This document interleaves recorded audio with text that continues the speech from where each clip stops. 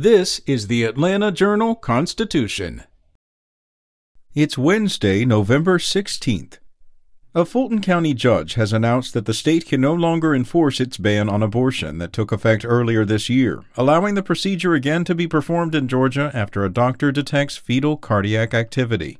Fulton County Superior Judge Robert McBurney issued an order Tuesday that said abortions must be regulated as they were before Georgia's 2019 law took effect in July, meaning the procedure is again allowed up until about 22 weeks of pregnancy. A spokeswoman for the Georgia Attorney General's office said the state on Tuesday filed an appeal with the state Supreme Court. Attorneys for abortion rights activists and providers last month argued that when the law passed in 2019, Roe v. Wade was the law of the land, and state law does not allow the legislature to enact statutes that violate the law. McBurney agreed. State lawyers had contended the law should remain in effect because abortion always harms a third party, the embryo or fetus. McBurney also denied a motion from the state's attorneys to dismiss the lawsuit. In other news, Democratic U.S. Senator Raphael Warnock and the Democratic Party of Georgia filed a lawsuit Tuesday that seeks to reverse the state's prohibition on early voting on the Saturday after Thanksgiving and the state holiday formerly known as Robert E. Lee's birthday. The suit urges a judge to declare that Saturday voting is allowed in the runoff for the U.S. Senate, contrary to Republican Secretary of State Brad Raffensperger's assertion that state law bans it during the 2 days after a holiday. Raffensperger said Warnock shouldn't pressure and confuse county election workers as they're trying to prepare for the runoff. Under Georgia's voting law passed last year, runoffs are held 4 weeks after the general election. In previous years, runoffs were scheduled 9 weeks after the initial election, as in 2020, when Democrats Warnock and John Ossoff won their Senate seats.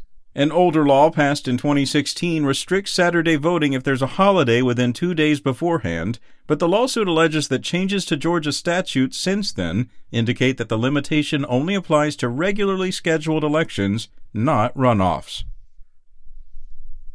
Up next, an electric aircraft developer plans to open a manufacturing facility in Covington with 1,000 jobs. Santa Clara, California-based Archer Aviation, Inc., which is developing electric vertical takeoff and landing aircraft for air taxi service, plans to build its first manufacturing facility next to Covington Municipal Airport in Newton County.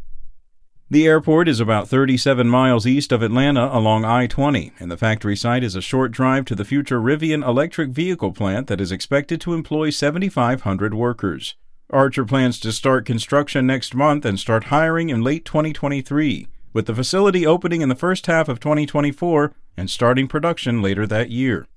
According to Archer, the first 350,000 square foot facility would be able to produce 650 aircraft a year. Archer said it plans to invest $118 million in the facility over 10 years. And federal investigators say one person, a juvenile not identified because of his age, is responsible for bomb threats earlier this year targeting historically black colleges, including Georgia campuses. The FBI said the suspect is too young to face federal hate crime charges. Instead, the agency is working with state prosecutors. Dozens of additional threats of violence remain under investigation and could have originated outside of the U.S.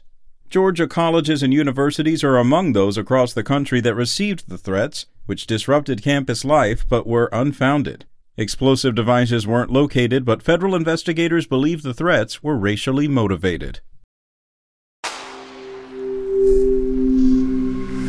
Spoken Layer.